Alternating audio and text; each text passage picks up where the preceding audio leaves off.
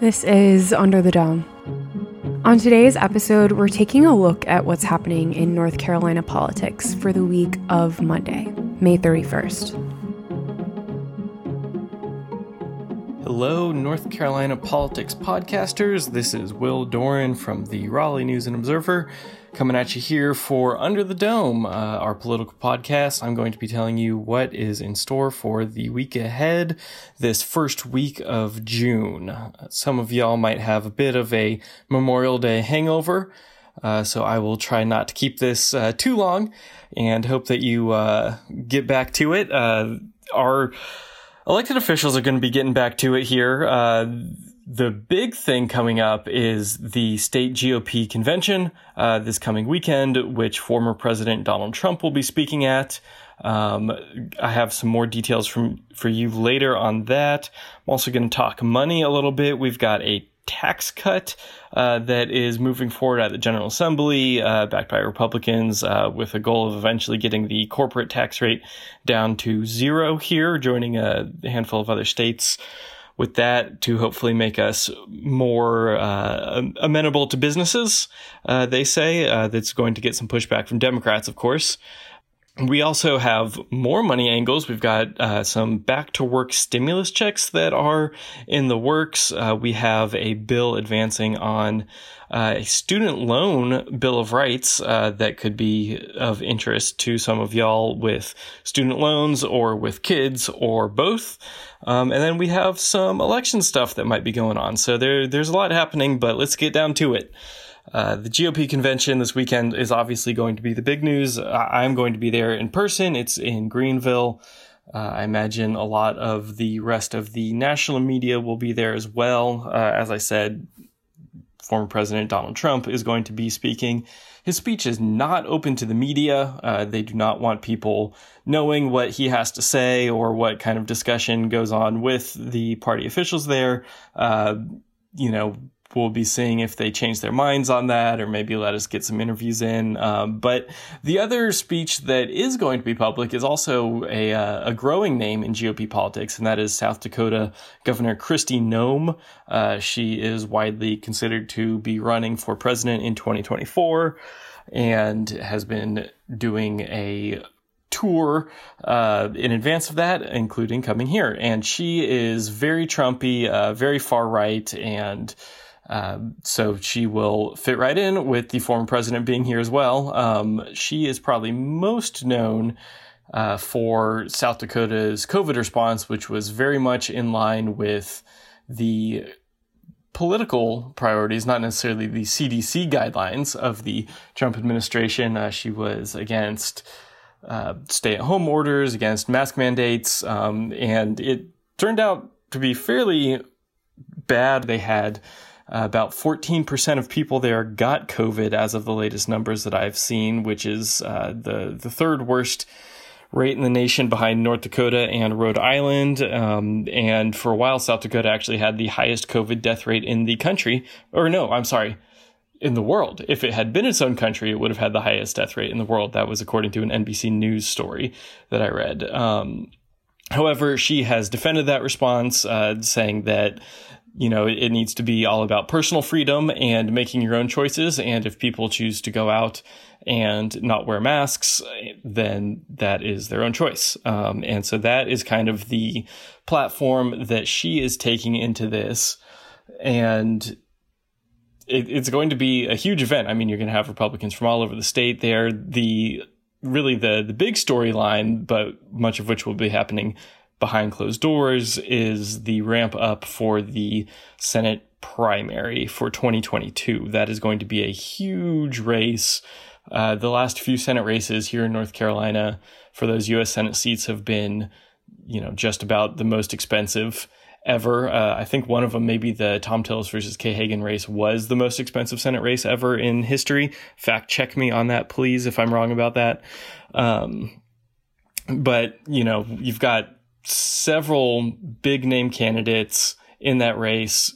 You've got the former president there, who they are all going to be angling for an endorsement from. You've got, donors and activists from all over the state who are going to be convening. So there's going to be a whole lot of jockeying for support, for pledges, for endorsements, for just getting your message out and getting face-to-face with people. The primary is a little less than a year away. It's March of 2022, so this is not going to be those candidates' last chance, obviously, at meeting with donors and activists and getting out there, but having them all in one place in Greenville this weekend is going to be huge for them.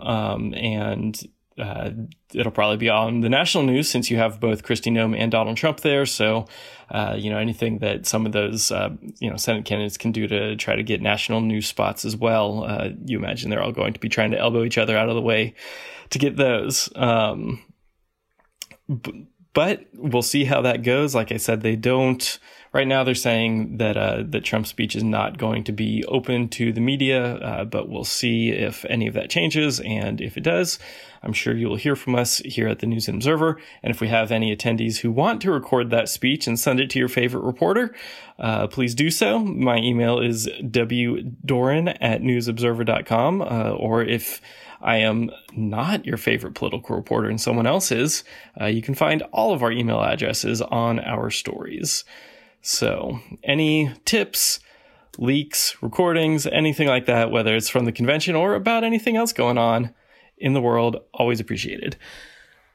Now, let's move on to taxes. This has been the big news this week. Senate Republicans rolled out a tax cut plan here. Right now in North Carolina, corporations pay a 2.5% income tax rate. Individuals pay about twice as much, 5.25%. This bill would lower the individual rate to just under 5%, 4.99%, and it would completely eliminate corporate taxes, phasing them out over the next few years. Obviously, moving the rates down helps wealthy people and businesses disproportionately, since that's how math works. They make more money, so bigger percentages helps them more. However, the tax plan does have some things aimed at the middle class. It's got a boost to both the standard deduction and also an increase to how much you get back for having kids. So this is moving pretty fast. It'll be interesting to watch. If it were to be a standalone bill, I think it's safe to say that Governor Cooper would almost certainly veto it. He has long said that corporations should be paying more taxes and certainly not $0. But if this gets attached to the budget, then it gets trickier. We haven't passed a real estate budget here in a couple of years due to political fights between Republican lawmakers and Cooper, a Democrat. But both sides are itching to actually accomplish something this year on the budget. They've been playing nice. Governor Cooper has essentially dropped his demand, not so much of a demand, but at least a strong hint that he would veto the budget if it didn't have Medicaid expansion like in the past. So he has dropped that stumbling block. So it's interesting now to see these tax cuts come up, and the big question is that going to give Cooper a new reason to veto the budget? He might just bite the bullet on this, especially if there's other things that he wants that get included in the budget, like sizable teacher raises. But if not, and this leads to yet another stalemate, we're going to have another year without a budget and more questions of who do voters blame, the Democratic governor or the Republican legislature. But we will cross that bridge when we get there. That is all, just kind of wait and see at this point. But that tax bill is moving forward pretty quick. My colleague Don Vaughn has written several stories about that, lots more details. If you have missed those stories, I definitely suggest going and checking it out. For the median household income in the state, which is around a combined income of around $54,000. That's what the typical family or the typical household in North Carolina makes. A family making that much with two kids would save about $320 a year on their taxes, which is about a 21% savings. So certainly nothing to sneeze at. Everyone could use about 300 extra bucks. But I think probably the big fight is going to be over the corporate taxes. I have a feeling that's what Democrats are going to want to focus on more so than the individual income taxes. Although I could be wrong. I could be proven wrong. If I am, I'll accept that. I own that. But one thing that Governor Cooper and the Republican-led legislature do have some common ground on is with getting people back to work. So what we've seen in the past couple of weeks is the governor has lifted some of the loosened rules that he'd put in place during the COVID pandemic for unemployment. And now people do, once again, if they want to keep getting unemployment, have to prove that they're actually out trying to get a job. He lifted that in March of 2020 because obviously it would have been pretty mean of him to, shut down a lot of the businesses in the state, but then tell people they had to keep, job hunting at the same time that he was telling them to stay at home. So that got lifted back a little over a year ago, but those rules are phasing out now. For some people, they've already been phasing out for the past couple months, but starting this week, actually, the first week of June, those work search requirements are going to be back in place for anyone who is on unemployment. So Republicans are happy about that. Cooper says it's important to get people back to work. And then the other thing that they are working on is trying to figure out some sort of plan to actually incentivize speeding that up and pay people money to go find a job. This is being pushed for by businesses, particularly in the service and tourism industries. They were obviously hit pretty hard by COVID and had, some places had workers die. Some places had workers, just move on, get a new job. They didn't just sit around and wait for this last year for their old job to open back up. They found a new career. And then also you have summer coming up, they need to ramp up seasonal hiring and, with a lot of people still on unemployment, what Republicans say is that they are maybe not so inclined to go get a job since they are taking in those unemployment payments. So both the governor has told the unemployment office to talk to the feds about some sort of incentive program, what the options possibly are. The Republican lawmakers have put out a specific plan saying that we should take some of the federal unemployment money and turn that into kind of signing bonuses for people, give people up to $1,500 if they go get a job. That is probably going to face some pushback in DC. Apparently, they are expecting the Biden administration and the Department of Labor to not be a fan of that plan. So right now, the latest is that we are trying to get our members of Congress on board with that. And some of the Republican backers of that plan here in the legislature say they've talked to some members of Congress and think they're generally in favor. But then at the same time, we also had our two senators, Thom Tillis and Richard Burr, come out and say that North Carolina needs to give all of the federal unemployment money back and stop accepting it. And obviously, if we do that, we would not be able to pay for the stimulus checks that lawmakers here are hoping to use that money to pay for.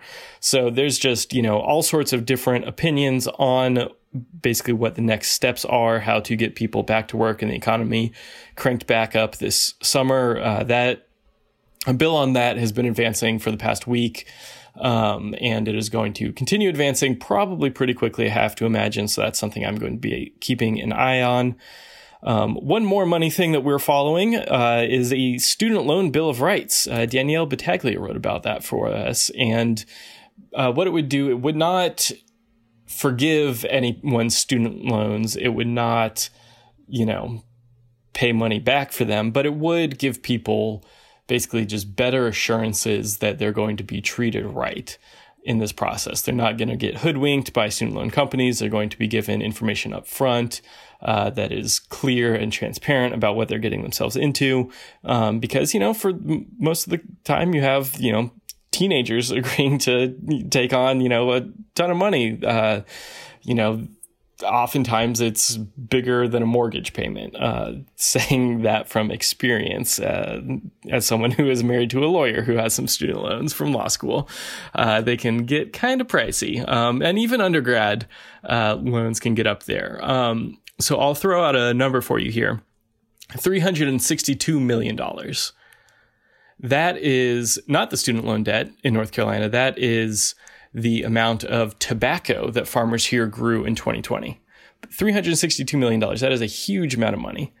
You would have to do that same crop for 132 straight years to get up to $48 billion, which is how much student loan we have in North Carolina. $48 billion. That is twice the size of the annual state budget, which means that, if lawmakers wanted to fire every state employee, shut down all the schools, shut down all the universities, let all the animals out of the zoo in Asheboro, stop paving all the roads, and just put 100% of the state's income into paying off people's student loans, it would still take a couple of years to get that done. It's just a massive amount of money, and it's just growing, for millennials like me. You see all of these, national think pieces about, millennials aren't buying houses, they're not taking fancy vacations. I think I saw one, we killed the napkin industry. We're just buying paper towels instead of fancy napkins. Not all of that is because of student loans, but certainly some of it is. It has just been ballooning, and $48 billion is definitely not nothing. So that'll be an interesting bill to watch if that moves forward, basically giving the next generation of student loan borrowers just more guarantees that they'll be treated well in the process, and have a better chance of knowing what they're getting themselves into. Finally, the last couple of things that we could see popping up next week are two election-related things, getting off the money angle and into voting. So this week will be around a month since the trial ended over the voter ID law that voters passed with a constitutional amendment in 2018. That has been sued in both federal and state courts. The state trial on that ended, and I wrote about that, some articles. If you want to go and Google that, you should be able to find that from late April, early May. It was a 3-week long trial, whole lot of arguments. The judges still have not issued a ruling, as you can imagine. 3 weeks of witness testimony and pretty data heavy technical reports on, who will or won't be disenfranchised, and all sorts of, arguments related to that. It takes a bit for them to digest. So, but it's been a month now. We could start, expecting to see that ruling kind of anytime.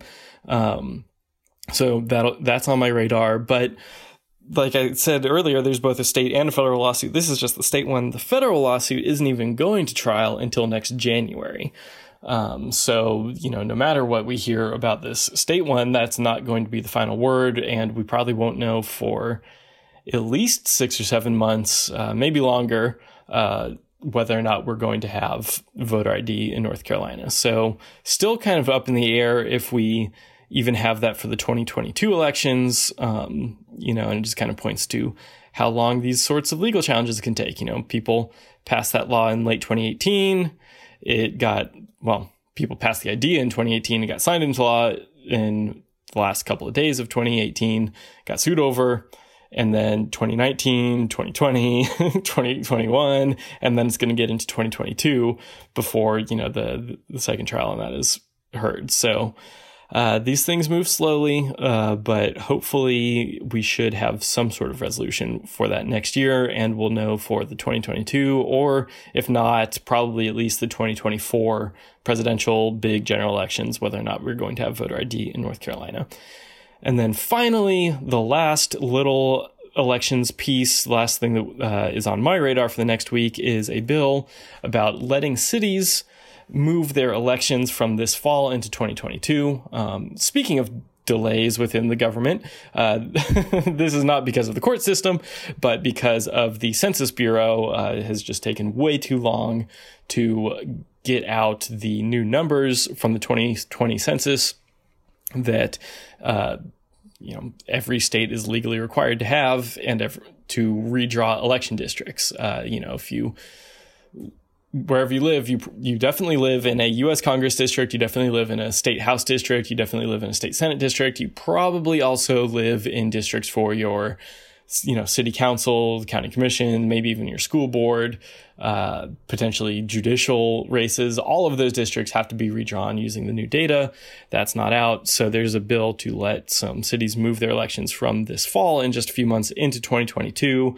And that is moving forward. There's a ton of different options in there. It's very complicated because every city seemingly does its elections differently. I say that as someone who's covered half a dozen different cities in North Carolina, and I think every single one has had some sort of different flavor to their election, whether that's on the date it happened or the way it happened or whatever. So very complicated, but very important to a whole lot of people who run municipal elections, who are interested in what their cities are doing, interested in stuff about zoning and what's going on with their neighborhood, with their city. So definitely something to keep a watch out for if you are into municipal politics. And if you're not, here's my pitch for you to pay attention to local politics and get involved in city elections. It's very important and it affects your life.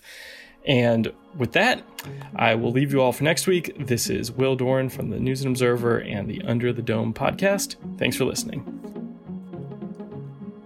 For more from our politics team, subscribe to the News and Observer at newsobserver.com/subscribe. Follow us on Twitter at Under the Dome and NC Insider, and sign up for our weekly political newsletter at newsobserver.com/newsletters.